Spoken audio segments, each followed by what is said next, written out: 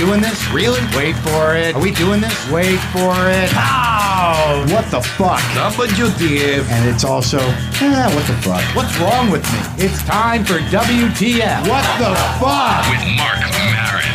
All right, are we doing this? How are you, what the fuckers? What the fuck buddies? What the fucking ears? What the fuck nicks? What the fucking odds? Welcome to Cobb's Comedy Club for live WTF. Yay! Holy shit! A lot of fucking people. How's everybody doing? Don't expect me to be any different here. What did you just say? You just said stoned? Awesome. So I'll just come right up here and do it this close. Is this comfortable, buddy? It's me from your head. It's weird, right? Yeah, it's just me and you, alone, sitting at home. Yeah, I know it's how you think of it. That's why I'm trying to identify it with you right now. And I can only imagine that on top of the pot, the adrenaline that's going on right now, it's got to be like a speedball. It's good.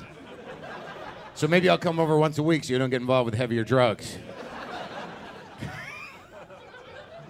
It's a deal, man. Thank you, Stephanie, for giving me mints, because God forbid I have my mouth empty while I'm on a microphone. You know how I work. There's going to be crunching, some weird sounds. We're good. I'm very happy you all came. I brought presents, and we'll get into whatever the hell I'm going to talk about. I have one bag of just coffee. Yeah. Yay! All right, so let's start the show proper. I am Mark Maron. This is WTF. We have a great show for you tonight. We've got Will Franken. We've got Vaughn. We've got Maria Bamford. We've got Nato Green, Bobcat Goldthwait, Kamau Bell. All are in the back, wondering how long I will talk. Maybe the reason I'm sensing some weird awkwardness is I am wearing the same clothing I wore on Conan last night. I did go home. This was a choice. It might not have been a good choice, but it sort of looks like that. Like I did Conan, I just like, fuck it, I'm not going home. Let's stay up and eat cereal all night. That probably the most tragic thing about being me at this point in my life is I went home after the show, and you don't realize when people do a daily show like Conan, like I go there and it's like, I haven't been on in a year, this is fucking great, it's all about me. And really it's just another day at work for them. So afterwards they're like, okay, we're gonna debrief, see you later. And it's just me and an intern. I go to the bathroom, I drive away myself. And that's all it is. And I'm just driving back home. And I sat there and I was like, this is fucked up. I can't even watch it. So I'm tweeting to ask people how it is on the East Coast, which is insecure and pathetic. And then not knowing what to do to celebrate because I don't do fucking anything, I just had puffins with soy milk and stevia. Yeah, it was a proud moment, really proud moment. Then I kind of wrestled with myself, like, should I jerk off or wait? I'm going to save that party for later. I'm going to have two parties. I'm going to have a puffins party and then get off the bed, cats. Daddy's got things to do. I'm very happy to be in San Francisco. I come here fairly frequently. I lived here for a while. I have no idea what's happening here. I never understand San Francisco. I know that when I get here, I feel immediately weird and uncomfortable in a good way. I think that's what this city does. It's for people who feel weird and uncomfortable in a good way. And they celebrate that, and they spread it around. I don't know why. I guess I'm too needy for San Francisco, I think is what it is. There's people that seem to be very caught up in their own identity, in their own shit. They seem to be little cities in and of themselves, just walking down the street, defying you to judge them. And I'm just sort of like, help me. And it doesn't seem to pan out that way. But I've talked about this before. I don't know if I've talked about it on the podcast. I like the Tenderloin a lot because I've lived in a lot of cities. And in bigger cities, you know, the freaks are more spread out. The weirdness is kind of spread out over many blocks. But because San Francisco is such a tight, small city, there's a lot packed into the Tenderloin. There's a lot of weirdness. Like years ago, I saw a transvestite junkie nodding off on rollerblades, and just slowly spinning around. And I had this moment where I'm like, wow, she's doing the job of 7 freaks in another city.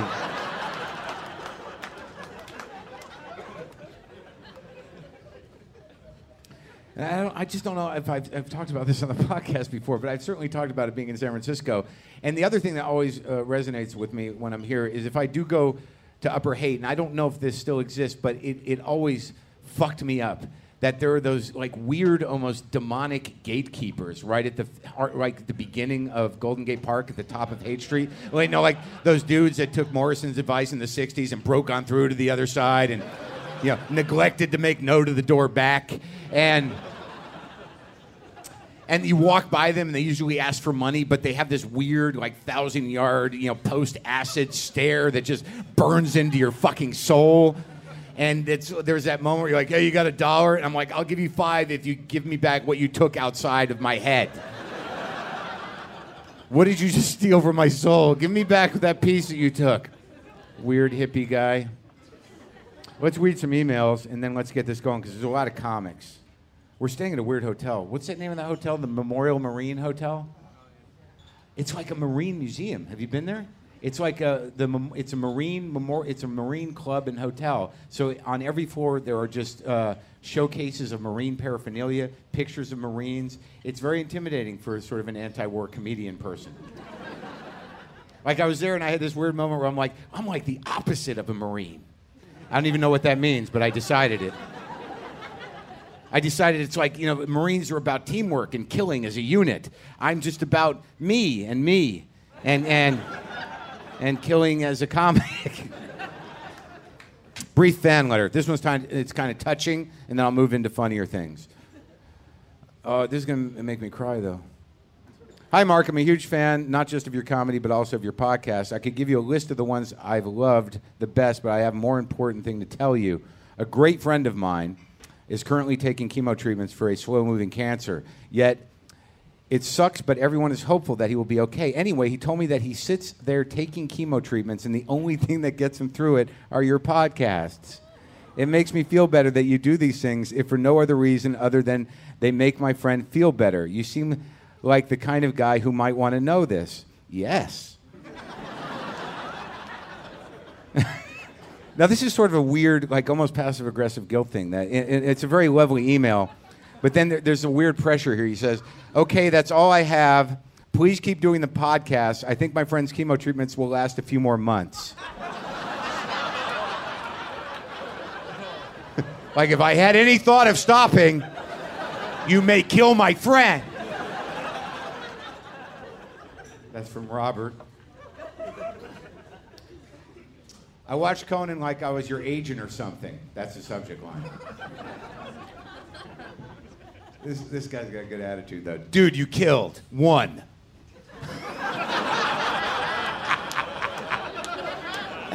Outfit was great. Perfect look. I'm not gay, nothing against gays, but very refined. Not too young, not too old and creepy. Hair and facial hair perfect. Glasses, good choice. Don't change, all caps. 2. Bits were amazing. I listened to your show at work, so I heard them all plenty before. Wait, and then in parentheses, don't you dare single that out as a negative, Mark. Stop it.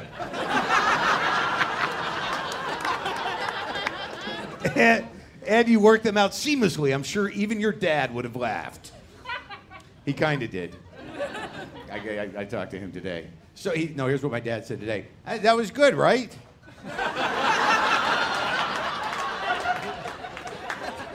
And then there's always the fucked up, aggressive, negating advice. Who knows? Maybe, when Conan's sick, you can take over the show.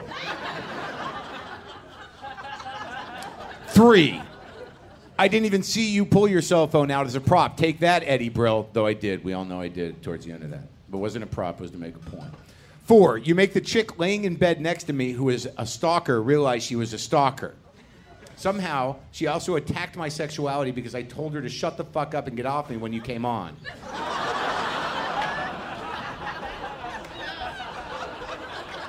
And proceeded to laugh loudly while she stared at me like I had 10 heads, got dressed, and walked herself to the car in the 12-degree Minneapolis Arctic wind. And 5, thanks for getting rid of her. But she is still sending me vagina shots. He means pictures, but it sounds like a drink, doesn't it?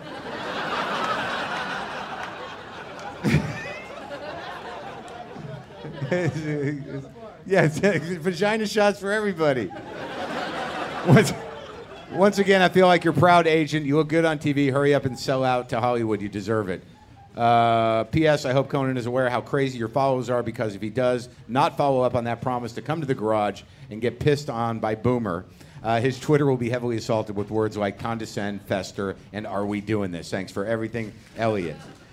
All right, this one is about some girl and she has a narcissistic mother who made everyone wear yellow for some reason. Did you ever consider dentistry? I don't want to read that. No, it's weird. The guy's like, hey, Mark, I'd had this dream last night that you were my dentist. But you were still pursuing comedy as your full-time career. I wanted to introduce my mother to you, the famous dentist comedian, but accidentally introduced her to a shopping mall janitor who happened to look exactly like you. Did I mention that my dream took place at a shopping mall for some reason?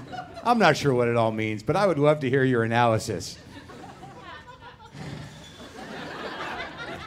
I'll work on it later.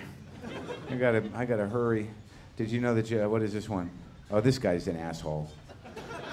How do you open an email like this? I'm not a huge fan of yours, but it's not your fault.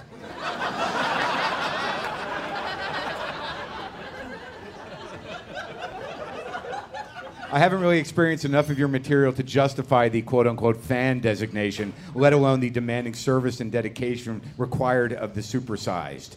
I do have a particular fondness for your awkward, self-defeating mannerisms, though, but that's probably some diluted form of narcissism. Like, how am I supposed to feel about this? Because I feel contempt and horrible hatred towards this person.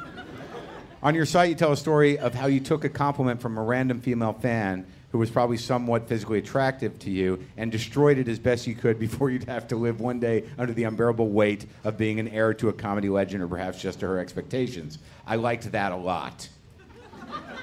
Or at least I like how I interpreted the exchange. Anyway, I'm rambling. Yes. I'm very pleased to bring out a guy that I actually really resented for a long time for no reason. And then all of a sudden he did something really funny, and I'm like, oh, that guy's all right. Will Franken, ladies and gentlemen.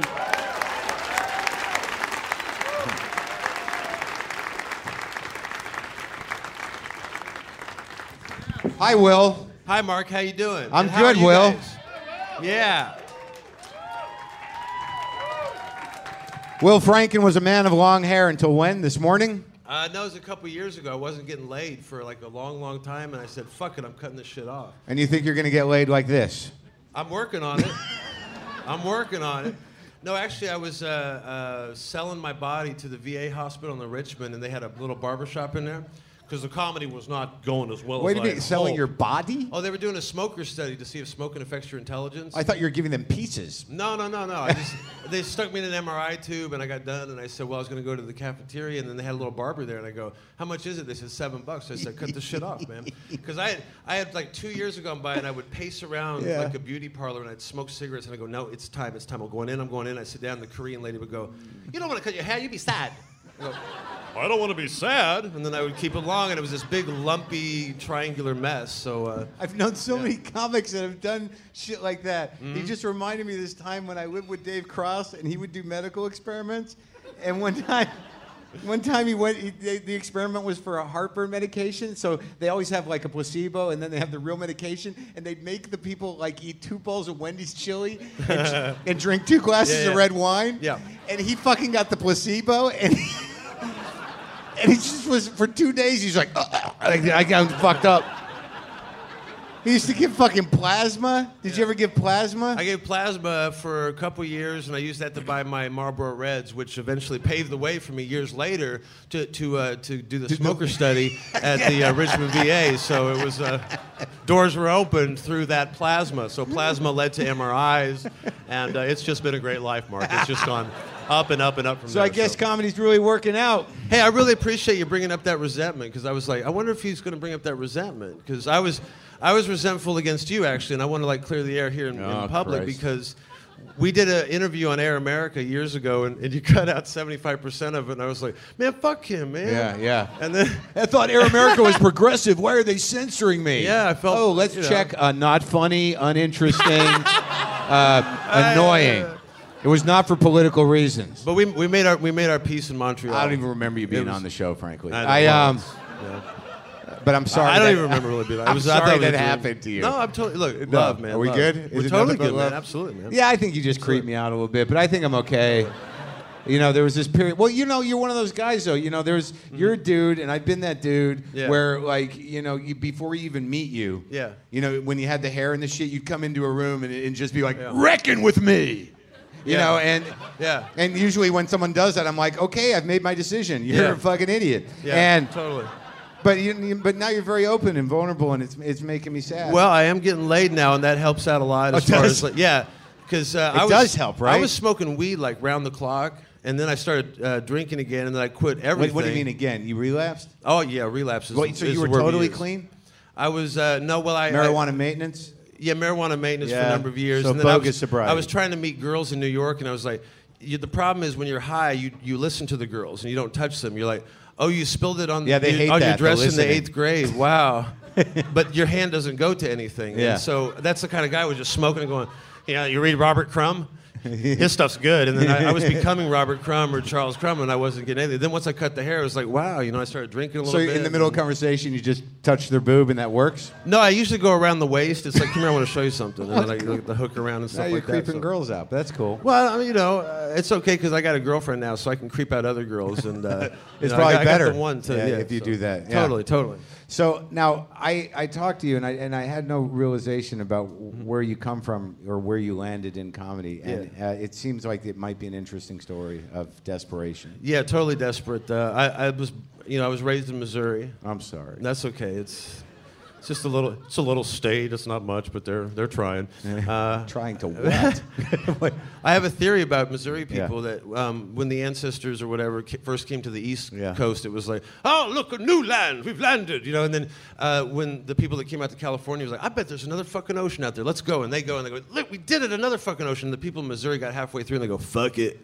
And that's the attitude to this day is they just say, fuck it, I could have seen a fucking ocean. I got a pond. Fuck it. Water's water. Way I fucking look at it, H2O is H2O. And everybody tells you their water don't shit, don't stink, don't fuck it, whatever. Yeah, so, yeah. Totally. All of that. But then, I came up here, lived in my car for a couple months. Wait, you lived in your car? I lived in my car back when I had one. Spectacular. It was great. How does that work out? Actually, for a 6'5" guy, I had an Oldsmobile Intrigue. Yeah. And I was sleeping at the Pinole Target because you guys know. How about a hair for the Pinole Target, huh? What about that Pinole Target? That's a Target. I'd already lived in New York, and I didn't know what the fuck I was going to do, and I just said, well, I'll try that. I was with this girl, and she kicked me out of the house in North Carolina, so I drove across country, and Pinole, I didn't want to go into the city because I thought it might be dangerous. I love stories that dismiss the entire story on the way to get to the car. I know. Like, I got kicked out, and then I had to leave, and God knows what the fuck happened in between there and then, and what happened with that girl. Okay, so then you're here. I have a problem with exposition. I do too much. No, it was great, but what happened with the girl? You just got kicked out? Oh, she asked me to move in, and then something was wrong, and like 2 days later, there was a problem, and I had to leave. Is it that vague? I think, to keep the comedy aspect alive, I don't want to go too, because my current girlfriend is, within earshot, and I'm sort of hung up though on talking about people's fucked up relationships now. Yeah. Because a lot of you who listen to me, I've not talked about what happened between me and this girl that I was dating. Mm-hmm. Well, but what happened was, just be cool.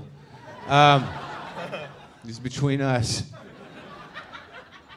I had this moment. I don't know if you've ever had this moment where, you're with somebody and you know that something's wrong. But not wrong like I don't like them. Wrong that I think that whatever's wrong with her is out of my fucking wheelhouse. Do you know what I mean? Where it's sort of like you're like, wow, I saw a series of red flags that I ignored. But literally, there was this moment. We went to my mother's in Florida for Thanksgiving.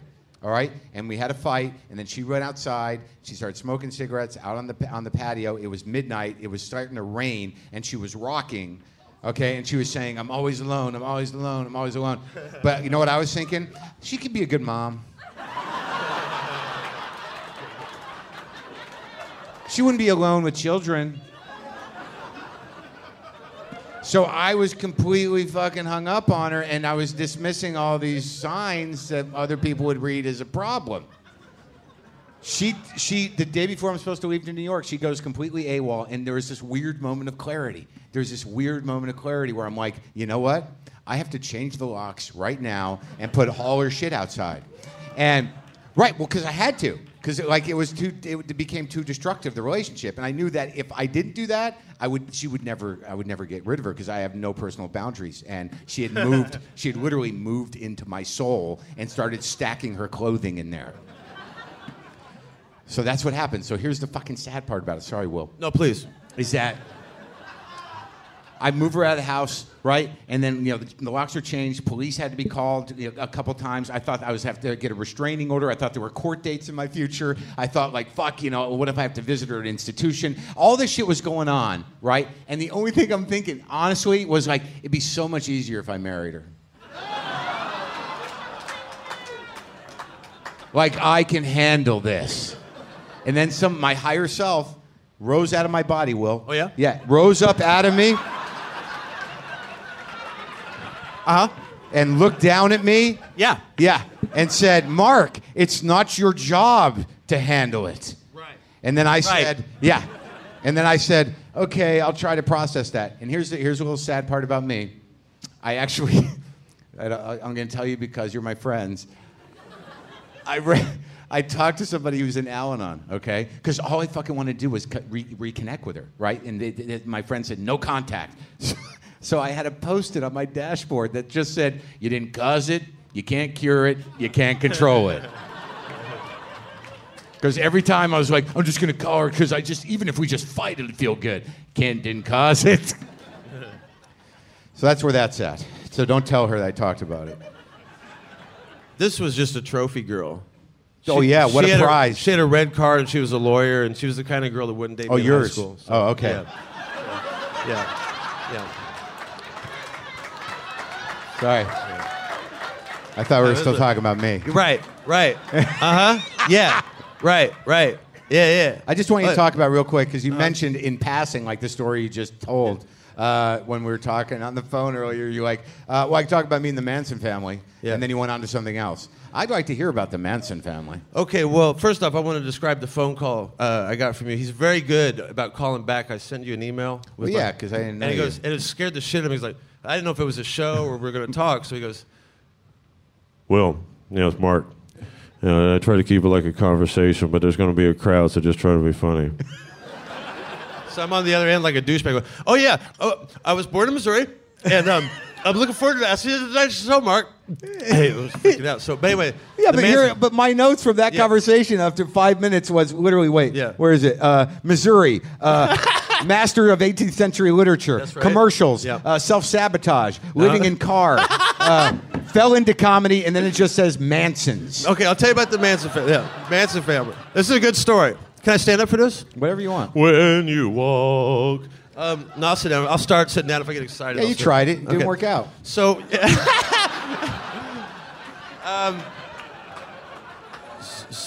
does anybody in the audience know Harbin Hot Springs?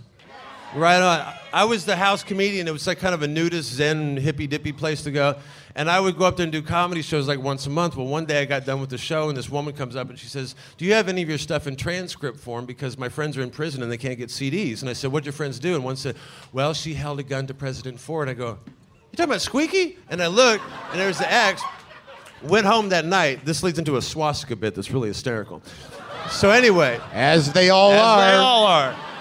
So we go, she invites me and my wife at the time, who's now my ex-wife. Another dismissed part of the story. No, don't go into the... She invites us to stay up with her and her boyfriend for Halloween. Now, we can't turn this down. It's Halloween with the Manson family? With one of the members of the Manson family.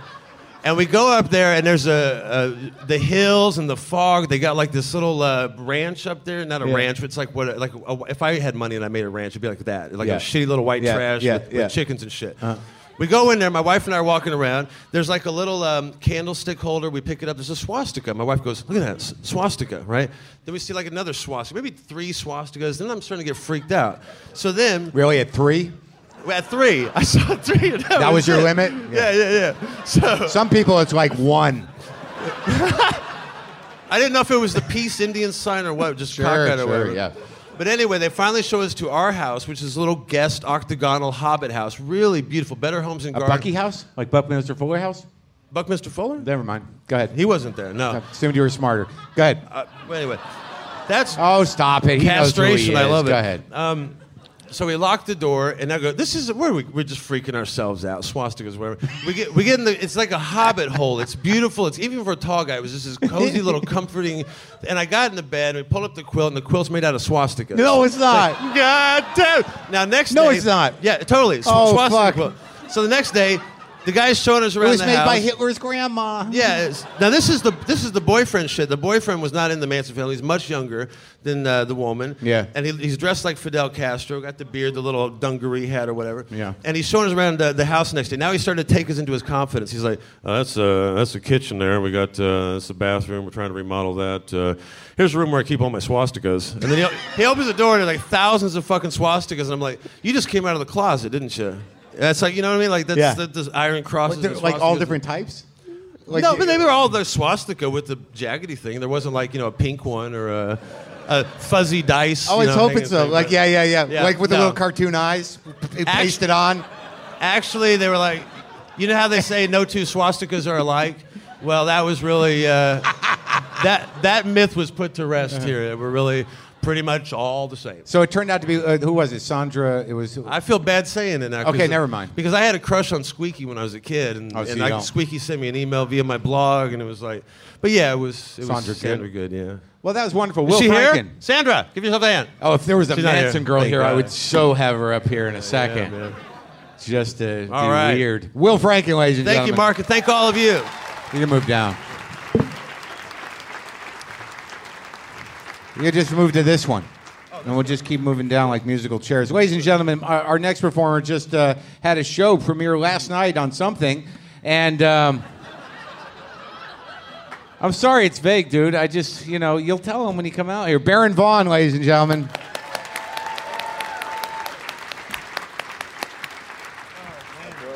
What's going on, man?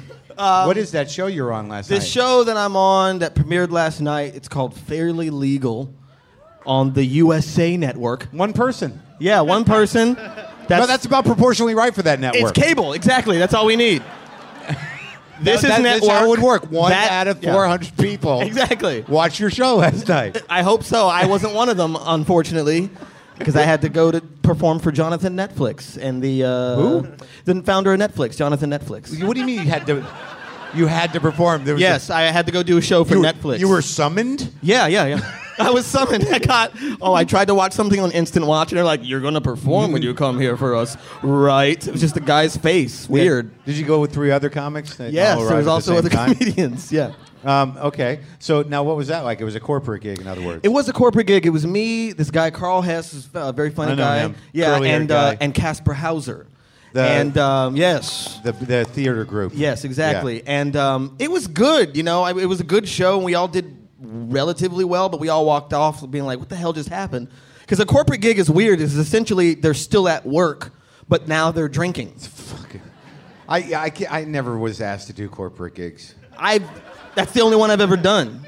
Yeah, it's horrendous. There was one time where I remember, I filled in for somebody, and I was work for this booking agency. They'd always tell me they want you, and then you'd get there and they'd say things like, "You're not Bill Maher," and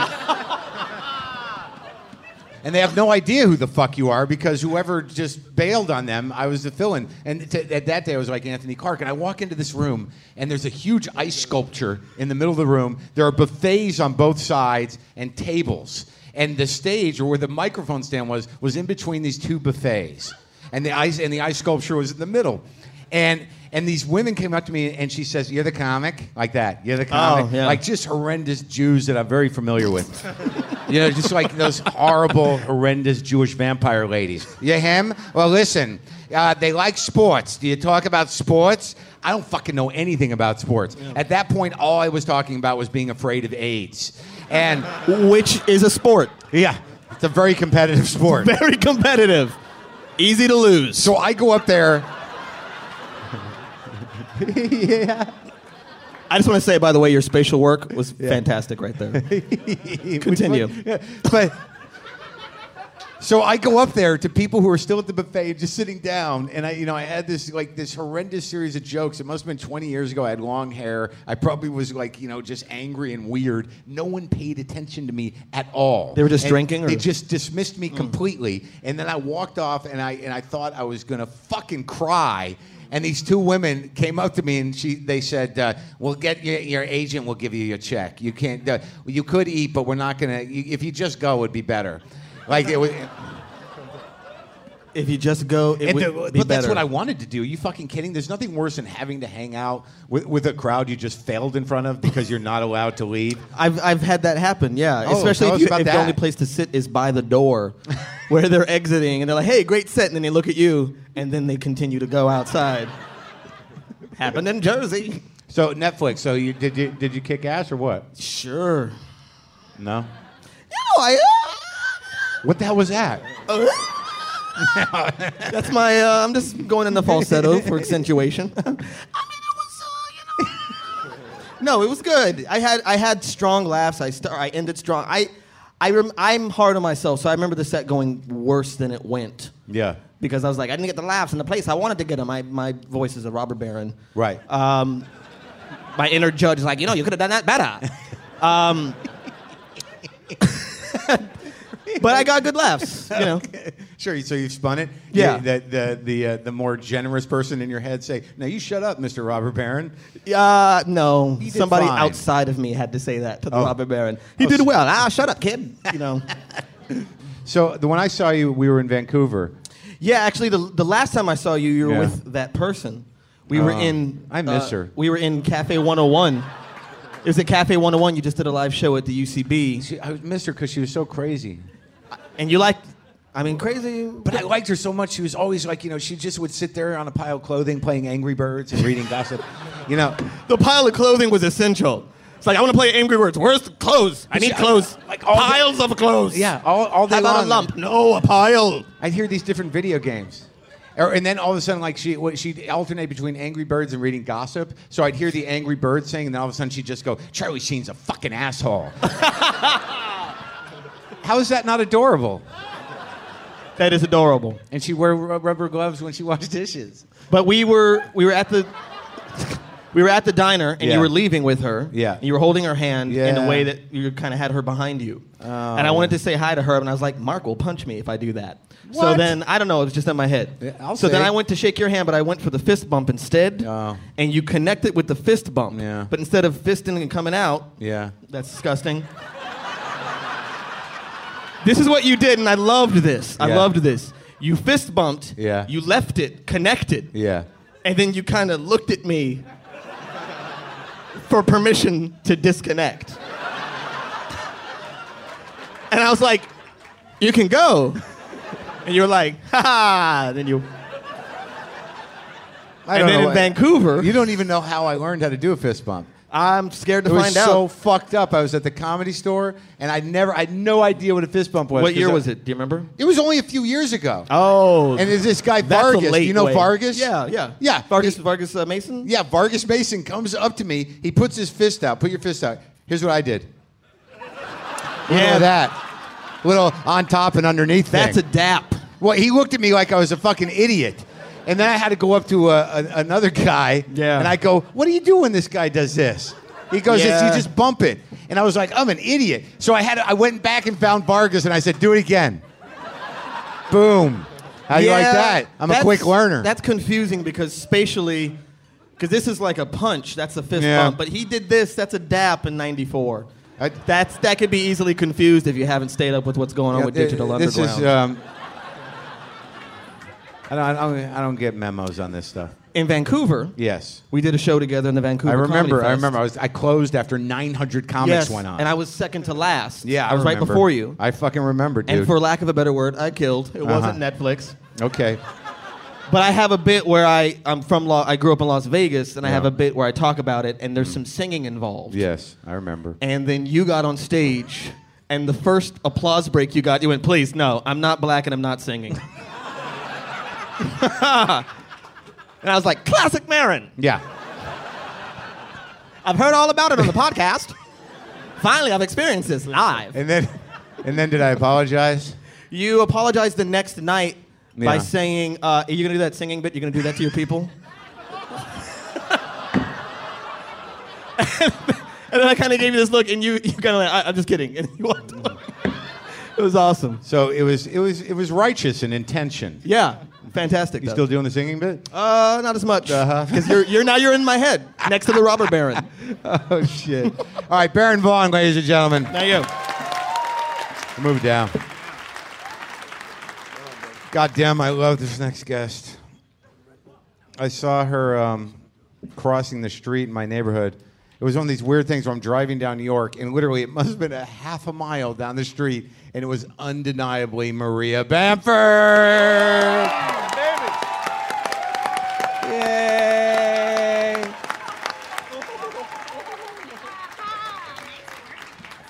Hi, Maria. Hello, you guys are really fucking funny. Oh, It's really fun. look at you. Yeah, I got a flattening iron. Feels good, feels different. Feel empowered. What does your hair do without it? It's not as good.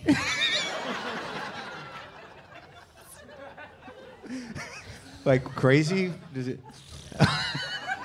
It's just too, it's average, it's real, it's real, and then you make this, and it's just like it's taken to the next level, man.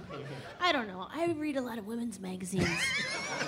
They torture me with their tips. It's pink in there. Uh-huh. I like it, man.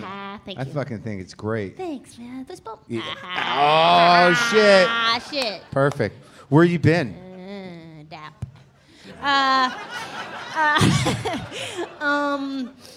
I have been to Atlanta, Laughing Skull, where they do 48 shows in 4 days, and you really learn, you grow as a comic.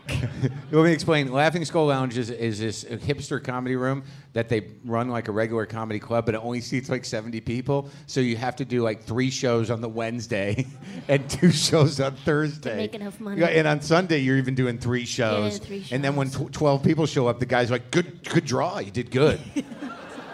Did you pack it out?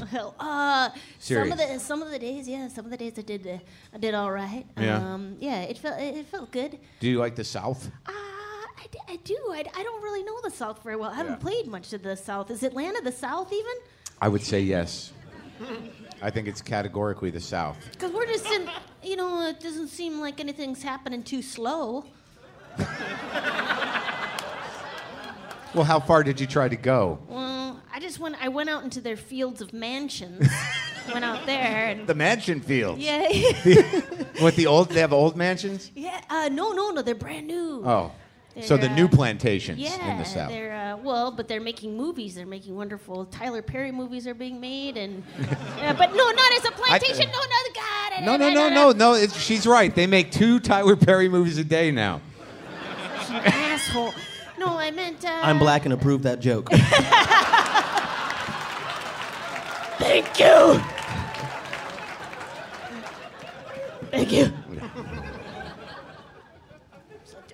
So you saw mansions, and apparently you saw the Tyler Perry studio.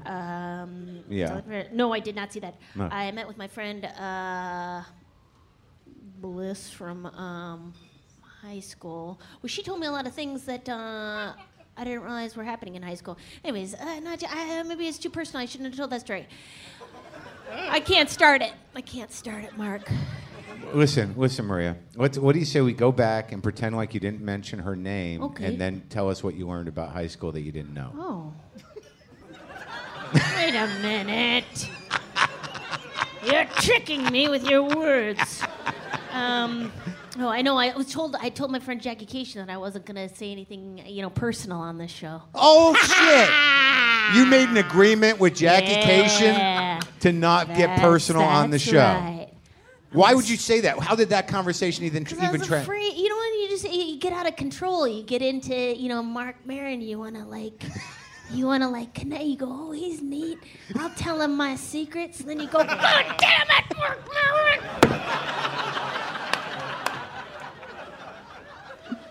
And I go, no, I don't. We don't have to talk about secrets, but I mean, I had a hard time in high school, and I was just trying to see, what your experience was, because I'm trying to picture you in high school. Oh, sorry. Is that the submarine? Let's see if it's her. Hold on. Oh, it's your lady? Or is she's an ex? No, yeah, she's definitely an ex, and I'm not contacting her, and I'm not responding to her texts, but I have not stopped looking at them. Because I still get a buzz. Yeah. Yeah. Do you ever do that though? Have you ever had no contact with an ex? Yes, I have, and it is hard because you still like the love. And then sometimes you got to switch your phone number. Yeah. Did you do that? Yeah, sometimes, because then sometimes your ex has a mental illness which is different from your own. Yeah. Which makes it exciting. Yes. And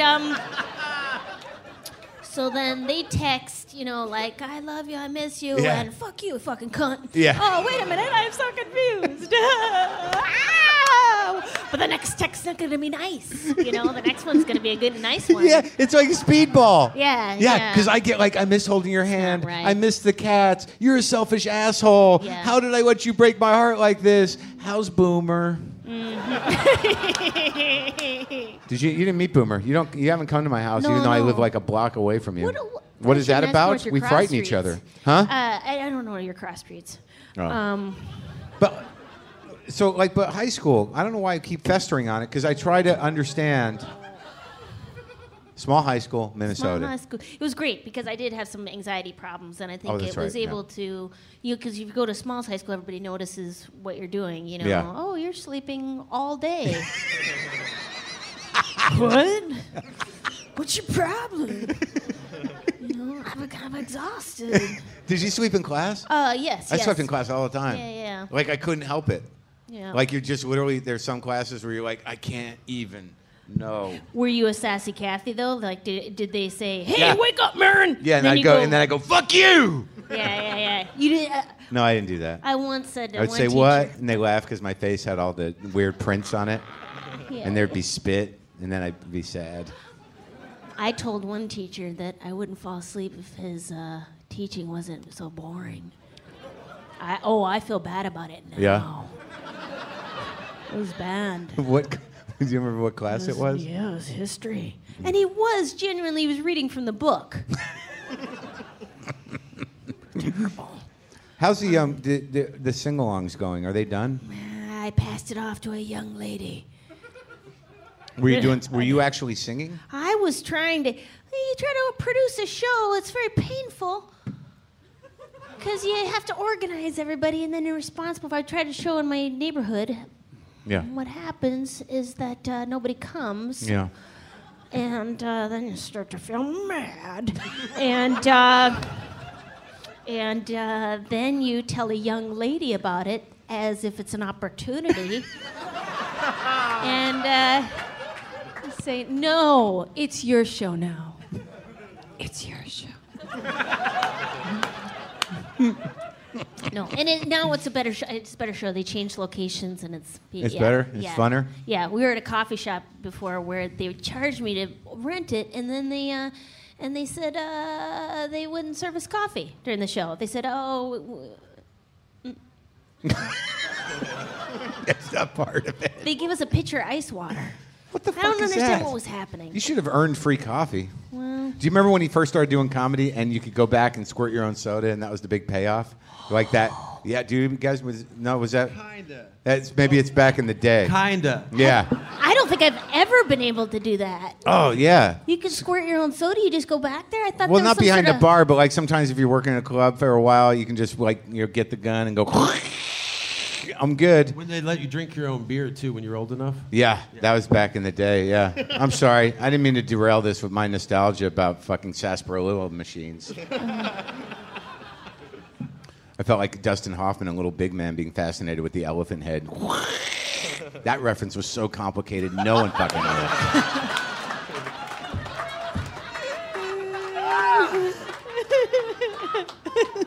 I'd sure like to try that machine, sir. All right, the impression helped? Okay. I just like commitment to a reference. Oh, yeah. Full frontal. I'm just mixing it up. Yeah. No, Are you dating open anybody? The chakras. Huh? I'm dating on the internet. I date on Match.com and eHarms. Don't. Yes, I do, my You are friend. too special for that. No, that is what's keeping. I think that's a barrier to intimacy of thinking one is too special. I can't date these humans. They're disgusting with their skin and their lives. No, but the thought. I have you on a pedestal. Yeah. The thought of you dating regular people bothers me. How do you go out with a person that just works? They're pleasant, nice people.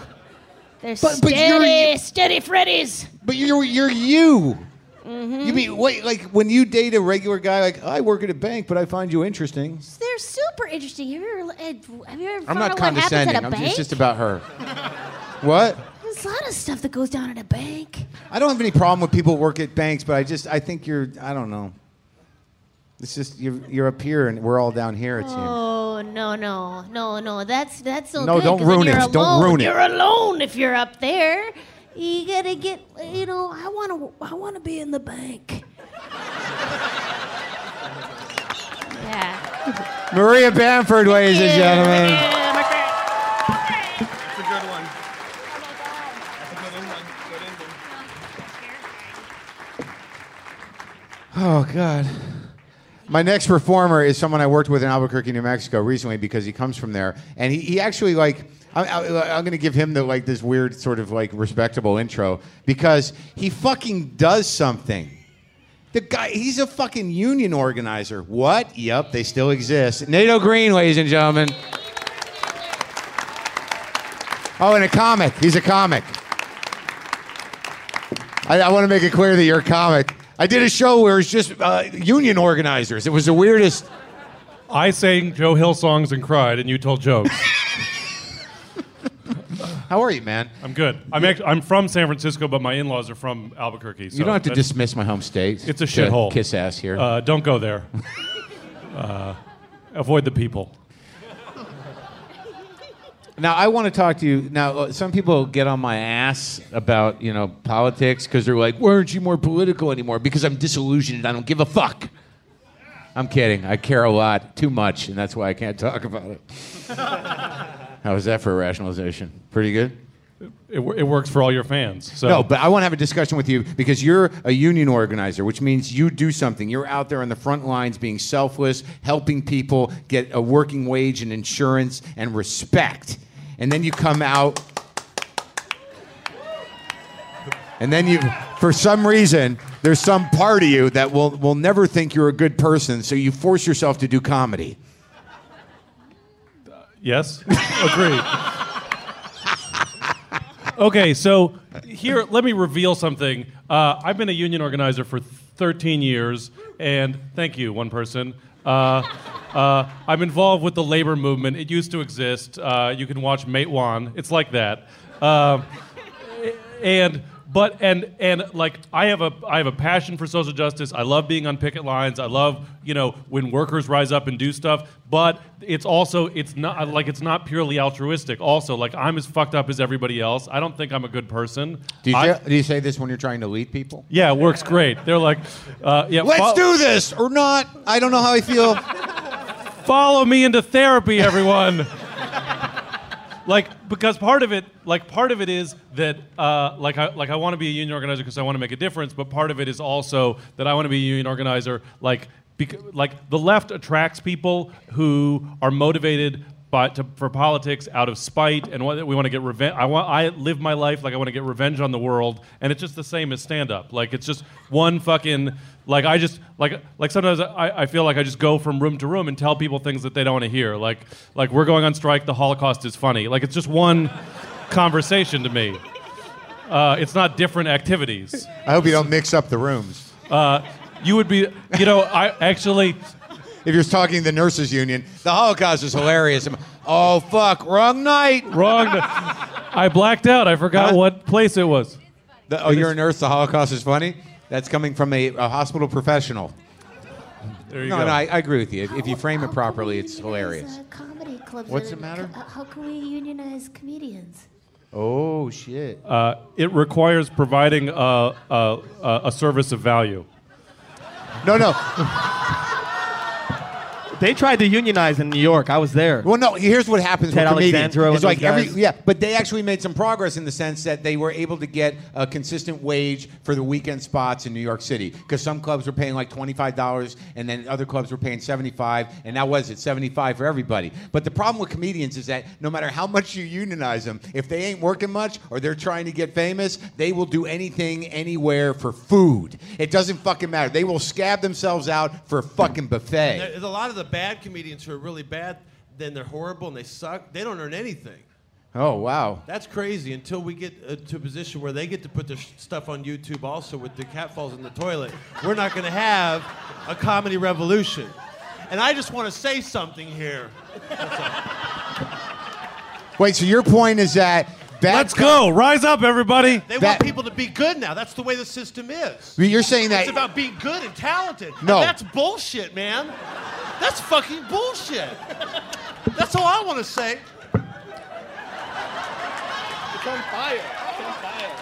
I didn't say it. It's coming out of this thing. This is what I have to say about comedians unionizing. Because when comics find out that I've done this, people are like, "Oh, you should unionize comedians." And I'm like, "No, what you need is not a union. You need some basic like negotiation skills and financial management kind of things. Like start with learning how to balance your checkbook, and then talk to me about whether you need a union."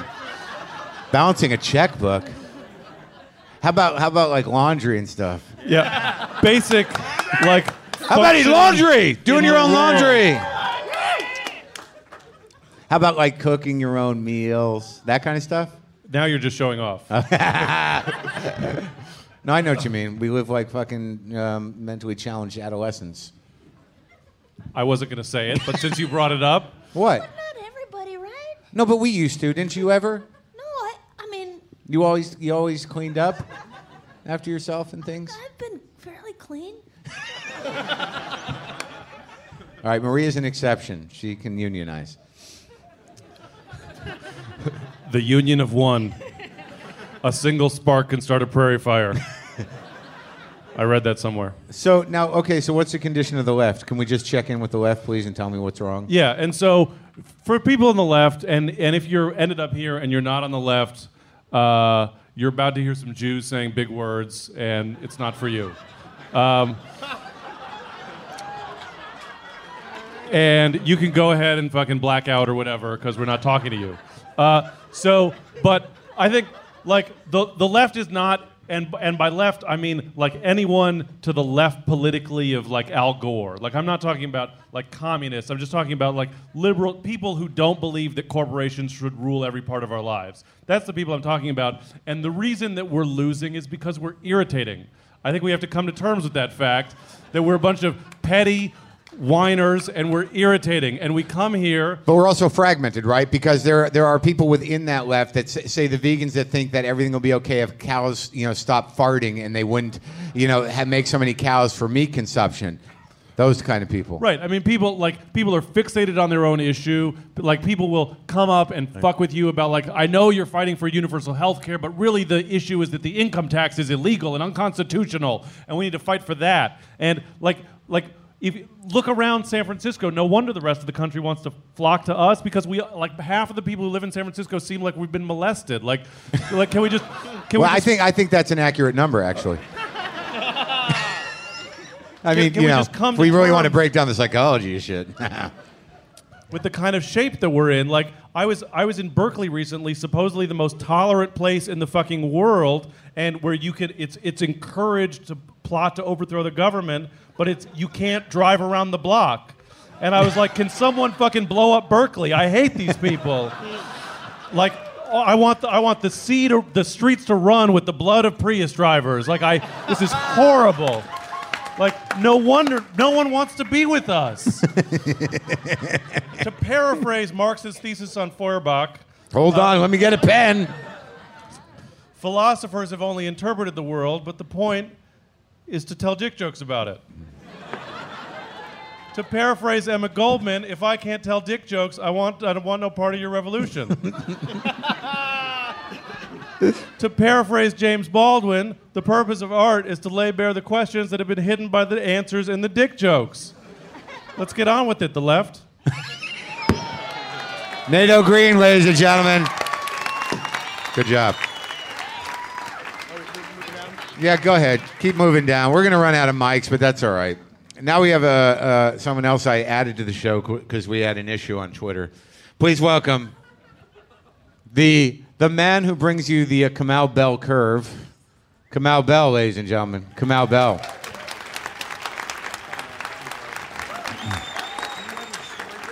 Now, those of you who listen to the podcast, remember... For those of you listening at home, I fist bumped. A little delayed, but we did it. And there was no pause, no awkwardness between the white man and the black man. That's your opinion. No.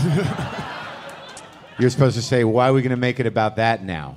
Okay, why are we going to make it about that now? Thank you. Right. Now, I had Kamau on with Wayne Kennedy to have a frank and open discussion about race and comedy. And I thought it was a very nice and intimate conversation. And It was great. It was great. It was great. I still hear good comments on it. Okay, but then you tweeted, no less than 2 weeks ago, when are you going to have me on again to talk about something other than being black? Well, that makes it sound like that I just, out of nowhere, I just went on Twitter, it was like, time to take Marin down. That's not exactly... You were soliciting suggestions for future guests. But then I tweeted back, isn't that all you talk about? See, they've turned on you. No, they're not familiar with your show. Every time I've seen you, it's you've talked about that. I'm more than happy to talk about films. Well, no, Would you like to? Well, yeah, I mean, no, here's the deal. I did your show. I had a good time on your show. I was honored to do the show. I was in the early episodes that are now the premium episodes. And I was one of the black guys on the WTF. Oh, yeah, well, that...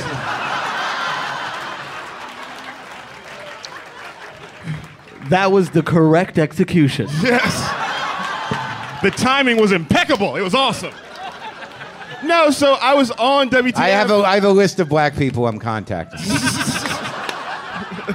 I've recently been in touch with Franklin and Jai. Thank you very much. You went old school. I had a good time. It's just Right. then I listened to the podcast, and it's all these people telling their life stories, and I was like, man, I would have liked to have been able to talk about where I came from, but all I got was, what do you think about black people? I guess what happened was, Kamau, if I could explain it, is that I saw your show, and it was all about where you came from. And I don't know if you've watched your show, but the theme is black people. And am I wrong? No, the theme is racism, and you interpret it as being black people, because you only see racism affecting black people. No, I saw your show. It was about racism and black people, because you're... No, the show is the W. Kamau Bell Curve, ending racism in about an hour, not ending black people in about an hour. I know, I talked about Chinese people, Indian people. I even talked about white people, weirdly. Because when you talk about racism, you got to get around white people. But no, how much did you really talk about Chinese people? Because I would have remembered that. I don't have a percentage. I did talk about Chinese people. You don't have a percentage, but you're dismissing my assessment of your show? I've done my show a few times. So you don't know how long you managed to talk about? Because maybe I talked about in South Africa how Chinese people have been reclassified as black. Oh, so you did one joke about Chinese people? Yeah, I did one. All right, yes. how about the Indian? How many? I did one joke about Indian. All right, so it's people. mostly about black people and racism, right? Well, as it turns out, in America, racism's got. You have to talk about black people to talk about racism. Well, I'm not. I wasn't accusing you of anything. You just. You just. No. You made me feel like I was dismissing something, and I don't want it to be tense. This is because this isn't racial tension. I'm uncomfortable with you, Kamau. Like I've really worked to be. I'm really working to try to be your friend. We are friends, and then you come out here, and then you put. No, I'm not trying to pull. I'm not trying. Now you're gonna check your phone. No, I'm going to read a text from you. Are you gonna tweet me? No, I'm gonna read a text from you. Oh, why don't you read the nice email I wrote you after the show instead of a text that's gonna make me look like an asshole? I don't have that email anymore. Yeah, I bet you don't. The email that said it wasn't an email. It was a Facebook comment that I asked if I could quote. Okay. Oh, yeah. The one about I like say? your show. The fact that you're black really works well for it. Can we technically call that a nice email? I mean, I use it. It's in my press kit. So yeah. It's funny. It is funny. I thought it was hilarious. I'll have you on anytime. I have no Mark, problem. I love you. I feel like I got grandfathered into being your friend because I'm like the last San Francisco comic that you know who still lives here. What do you mean, grandfather? No. I just mean like because I used to come to the country and hang out with Jim Short, who you're friends with, and so I feel like I really am I work hard to be your friend. Not work hard, but I really want to be your friend, and so I'm excited to. I'm not trying to. Yeah, I'm not trying to. I love you. I love you too.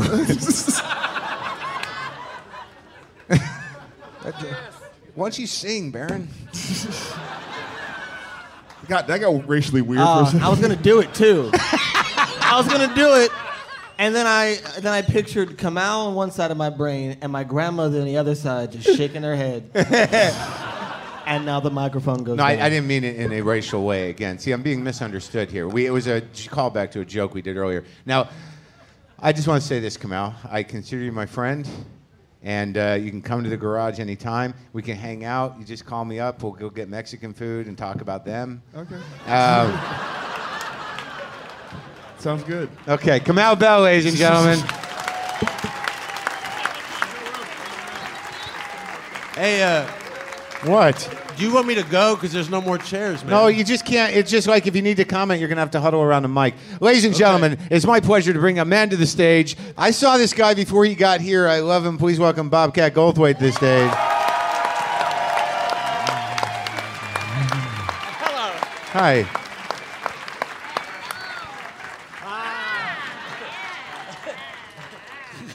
Oh, the Jews, right?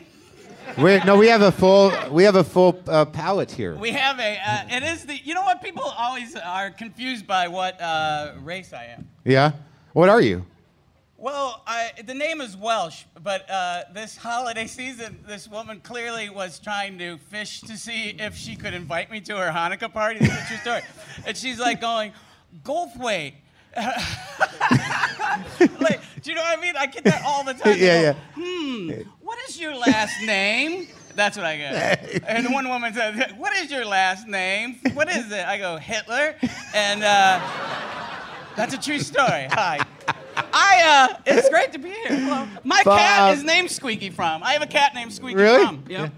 I have Squeaky From, Peeps LaRue, the widow Madeline Perman. Her husband died in the war. Don't bring it up. And the detective Carla Whiskerson. And Now, what do you call them around the house, though? oh, the detective. Wait, she didn't go to Cat Police Academy to. Oh, I didn't mean to say that. Yeah. Fucking word. That's We had a very interesting question.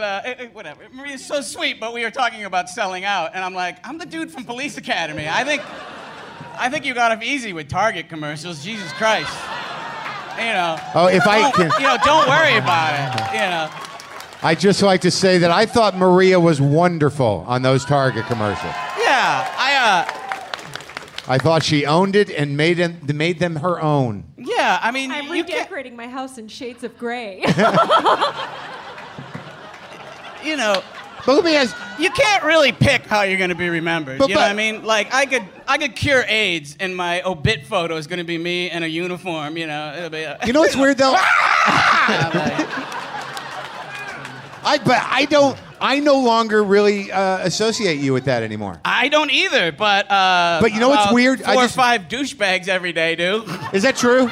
Sure, of course. Yeah, people. Why do you think I look like I'm like this now? You know, I look like a cabbie. You know, I look like if You're Drew Carey and Woody that Allen other fucked. guy? Yeah, I'm like, oh, I hate that Bob Scratch Goldfarb. Isn't he dead? I actually get that a lot. People think I'm dead all Really? the time. Yeah. And what do you say? Did they actually come up? I thought you were dead. Yeah, it's such a, you know, there's nothing to say Well, back. if you do that, they think you're doing your then own I do. thing. You know, or I actually do get like, oh my God. I had a kid go, oh my God, Sam Kinison, and I'm like, I don't give a fuck enough about this kid to straighten this out. So I just signed the autograph. Best wishes. Oh. And the best part of that story is I wasn't around to see the end of it when he's like, dude, I just met Sam Kinison. He's like, he's dead, man. It's like, our Orange Julius is haunted, man. So, yeah. It's like it's so wild that you can almost the way you could drop back into it like it's an instrument. Yeah, I know. Like it's like ingrained in there. And I don't really do it. I do it for like mentally challenged people if they ask for it, and kids, and when I was single, women. You know what I mean? Like I would be talking to someone dumb as a door handle, and I'd be like, you know, but just that much of it? Like, yeah, okay. yeah, just give them a taste, you know. You know, I direct films now. You know, trying anything that works. Now, I went back to Albuquerque for to see my in-laws. Everyone's going back to Albuquerque. Yeah, it's beautiful. My new wife, the 09, Mm-hmm. she's good year. By the way, she went on. This sounds like routines, but she went on. Which one of those? Is it eHarmony? Which one's the Jesus one? eHarmony. That's the Jesus one? Yeah. She went on. They it. say any religion, but the band, they didn't have any gay or bisexual or transgender dating. And Yeah. now they have a separate site called Fuck who you want. Yeah. They won't let dykes like me marry. So she went on that, and they said that there's no one compatible for it. This is true. And I'm like, well, bam, I'm in. You know what I mean? Yeah. But and this is another true story. I try not to sound like I'm doing bits, but it's true. We're flying back. You can do bits. And we're really quiet. I get really quiet in the TSA line, and she's like, this is a true story. She's like, what are you doing? I go, I'm getting an erection. And because I thought it'd be funny if they felt me down to have a hard on. Yeah. And this is true. And she goes, I go, don't talk to me. And I'm like, well, talk to me. I don't know. And so, let me see your cans. So, by the way, this is the first story that I've told that my daughter was like, I'm out. So, you don't want to think about your dad getting wood. So I'm sitting there, and I actually worked up a hard-on in line at the Burbank airport. And then the guy goes to me, he goes, hi, hello, how are you, Mr. Goldthwait? Like, he recognized me, and he's really friendly, and my hard-on went away immediately. And I was like, wow, if I was going to have gay sex, it'd have to be a grudge fuck. You know what I mean? I'd have to hate the guy. I'd be like, fuck you. You know? Because if he was friendly, the boner just went. But that's not even the whole story, because I'm sitting there all quiet. She goes, you did fuck him? She goes, don't pee on the TSA. I go, I'm not. I'm trying to get a hard on. And then she goes, I don't think anyone else is having this conversation in line. Or in the world, perhaps, at that moment. But so I was, and this is a true story. I was in Utah, and I was doing stand-up. Now, you can't get mad, like, you know what I mean? At Wise guys? Yeah. Right. And you can't get mad at the Mormons when you're there. You know what I mean? It's like people going, oh, this monkey, it just bit me in the face. And, and I almost died. It's like, well, oh, my God, how'd that happen? Well, I was taking a bubble bath with the monkey, and I gave it red wine. It's like, well, go fuck yourself. So, I'm in Utah, so I'm actually in the monkey cage, right? And the Mormon monkey cage. So I can't get mad at the Mormons, but I do have big resentments towards them. So I'm on stage, and what bothered me was the other comedians were all Mormon, and they would go, and I'm looking over there, and I'd say, what the frick? Like, they wouldn't curse. And it was like 4 shows of guys not cursing, which was very infantile, very juvenile. And I'm looking over there, cheese and crackers, and gosh darn, and some big ditch, with all these make them up curse words. And I get on stage and I go, hey, the word fuck is really sacred to me. So say it or don't, but don't abuse the privilege. And here's why I lost them. I said, okay, let's pretend there is a God. And it was like, that wasn't the noise they made. It was like, and did you feel the vacuum in the room? Yeah. The staff got mad too. I go, do you really think he's up in heaven or Narnia or whatever make him up fucking land you people believe in, wondering who's saying frick and who's wearing magic underpants? But so I actually did a show at a Chabad in Salt Lake City, Utah, and it was the most frightened community of Jews I've ever seen in my life. All like making eye contact, trying to find each other. We live in a theocracy. It was one of those moments where you're like, why don't you go? Just go. Yeah, there's no wall. Yeah, just fucking leave. Because they're self-loathing. Yeah, of course. Let me tell Can you I just tell you something before we like the first time I saw you? I just wanted to bring this up, and I want to know if you remembered it. I was in college at Boston University. I went to Stitch's Comedy Club. All right, you remember on Commonwealth Avenue? Sure. You hadn't left Boston yet, and you had a garage sale on the stage of Stitch's Comedy Club. Yeah, I sold all my You stuff. brought your shit to the show, and that really was was my shit. And then up and down the street, there were signs that said "free coffee." Comedy show. Yeah, and you sold all your shit, and that was the first time I saw you, and then you left. I remember doing a show with you in Hyannis, and it was one of the worst shows ever. This drunk wedding party came on, and you were going, "Hey, could you be quiet?" And the woman's like, "I am quiet." Well, just by the fact you're saying that you're quiet, you're not quiet. Okay, I'm not gonna. It was this Pandora's box, this giant. It was like a scab on an artery that you had ripped off, and this lady, everything you said, right? And it was terrible. So the police actually came and arrested the wedding couple who were in the audience, and the cop goes, the guy goes, "You can't arrest me. I know my rights." And the cop goes, "You got the right to shut the fuck up." And he's handcuffing the guy and get in the car. And then Tony V went on after you and goes, "Is any newlyweds in the audience?" That was what I remember. Oh, I'm just sitting here listening to you, thinking like, how is that not my story? Yeah, it is your story. I don't even remember it. I was doing a gig once. This was really a long time ago, in outside of Atlanta, and Dennis Miller. This is how long ago it was. Dennis Miller was my opening act, and he was a Democrat. That's a long fucking time ago. He didn't jump teams. Where's the money? More money and fear. All right, so it's in Atlanta, and I'm on stage, and the whole set, it's like 4,000 people. The whole show, free bird, right? And I'm doing jokes, trying to get these guys to stop yelling free bird, but free bird! And then finally I just snap. I go, "Listen, you ignorant crackers. Leonard Skinner's dead. If they were here, they couldn't do the show. You know why? Because they're dead. They're dead. There's no chicken in the breadbasket picking out dough. The South's not gonna rise again. The war's over. You fucking lost. And Leonard Skinner's is dead." And it's a true story. And then I look at the bottom of the stage, and these woolly biker guys are climbing up onto the stage, and nobody stops them. I look at security, and it's surviving members of Leonard Skinner. They were on tour. They had laminated passes. Leonard Skinner, 87. And I was like, I just go, it was the first time I ever used my real voice on stage. I go, "Tony, get the car." That's a true story. They're like, "We're not dead, man." Can I ask you if this is true? I'm not going to try to derail anything. Did this happen or did it not happen? That when you got Letterman, all right, this is a little inside baseball, so excuse me. When you got Letterman, did Lenny Clark slam you up against the wall and say, "It's not your turn"? Well, I don't know if we actually, in Lenny's defense, we are friends. He's a very sweet guy. Right.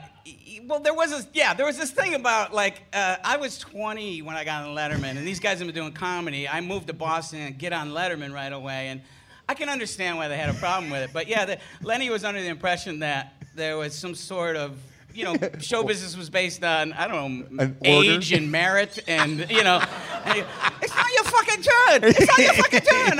And then he said something about, "I love my mother. Why aren't I on Letterman?" And I was like... what's really funny is like how competitive everybody is, and then like 20 years go by, and you're. And then we're all here just. This is a nice gig, but like, you know what I mean? I remember like being envious of Kevin Pollak's career at one point, and then I just look at the flyer in some shithole. "Next week, Kevin Pollak." I go, "Hey man, we're all on the same fucking bus." You know what I mean? It ebbs and flows, and I don't know. It's easy for me. Once my ex and I were watching. Which one? This was I didn't marry this one. I was engaged for 5.5 years, and I messed that up because I wanted a small wedding and she wanted to bang other dudes, and so she married Jay Moore, so I win. Yeah. Yeah, whatever. That's the truth. I don't know. You guys get along at all? Do we get along? No, he crank calls the clubs I play at. No, he does not. Yeah, he does. He orders a table, and then he cancels at the last minute. On purpose when it's not enough that he's fucking, I don't know. Why doesn't he write some jokes or something? What a fucking douchebag. I wish I had that much time. By the way, and this isn't me self-loathing, there's always plenty of seats at a Bobcat Goldthwait show in 2011. He's not really fucking up the numbers. There's plenty of parking. You know what I mean? So, yeah, isn't that funny? Yeah, so whatever. So I shouldn't talk about them because they got mad when I talked about them. Jay Moore got mad when he talked about whatever. He didn't call me. Whatever. He just... We're all friends. Yeah, right? but she kind of sent they say it's not a love letter, but she did use her code for "I love you" in this letter. I was in a hotel, wise guys, right? Yeah, Utah. And they call up and they go, "Can you come to the front desk?" And I go, "Oh fuck, my credit card bounced again." And it was this weird love letter from my ex. Well, she said there wasn't a love letter, but she was using her code for "I love you" and the name I used when we got engaged, and that she misses me and all this crap. So a little buyer's remorse is what I'm saying. Yeah. It's really weird when your ex moves on to another comedian. You know what I mean? You're like, tell me about hey, it. I could do impressions. I can do walking. I know it's a little played out, but I can do it. So I wish them all the luck and love and all the stuff that they deserve. Now, when you... I'm not bitter, though. No, I can hear that. But I'll tell you, 2009 was not very happy when my ex did that. Whatever. Why? I mean, when she wrote you the letter. She just I got see. mad, Yeah. I mean, rightly so. But yeah, you're lucky. My ex has forgotten about me entirely. But does that bother you, or is that... Every day it bothers me. Oh, really? Sure, why not? What else do I have to do? Oh, Reserve tables at your shows? To me, an ex is like dead to me. Like, boom. I'm sitting here wishing that my ex would just text me so I could feel like I have some control over her life still. Is that the wrong... Isn't that love? Yeah, that sounds super healthy. Oh, I'm sorry. Do you know what show you're on? You got healthy, though. How long have you been sober? Well, I don't ever talk about it because I never consider it an achievement. But I stopped. Is that out of humility or? No, because I don't want to be an example of sobriety. You know what I mean? It's like if I, you don't want to go, well, I'm not going to get sober. Look at that asshole Goldthwait. He's sober and he set the Tonight Show on fire. Yeah, that sounds like a really good thing to do. But I haven't had a drink or a drug since I was 19. So yeah, it's like 30 years. Wow. Yeah.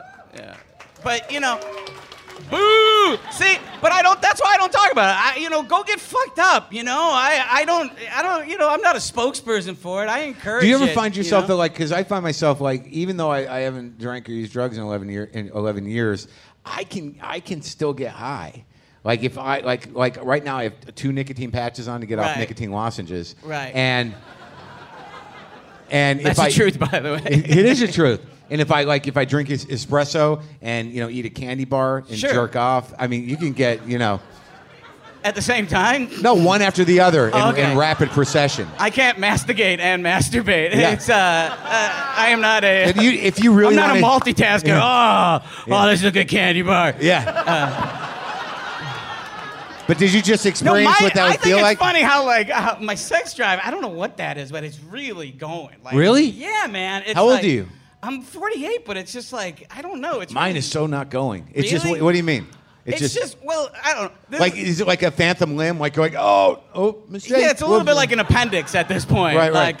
Because when you're a young man, just driving, I'd get a hard on. And now it's just kind of like, are you up for it? And it's like, nah, fuck it. Let's just hang out. Let's go read Pop Eater. So, But yet you were able to get a hard on the TSA line. Yeah. It's all about focus. I had a young woman. This is a true story. A drunk woman, young, and she was flirting with me after a show. And she said, "If you came home with me right now, I'd fuck you all night." Now, actually, that's not really flirting. That's a Hail Mary pass, right? It's just like, so this is true. And she goes, "I'd fuck you all night," and I'm supposed to go, "Oh, like that's awesome," but I'm like going, "Oh, that sounds horrible." You know what I mean? Like, I would fuck you all night. I'm like, just me, really? I would. Jesus Christ, that sounds terrible. Like if she said, I would fuck you once and then spoon, I'd be like, You know, all right, I'll fuck you once, spoon, and then make you a low sodium breakfast. I'd be like, you know, that might test the bounds of my matrimony, you know. But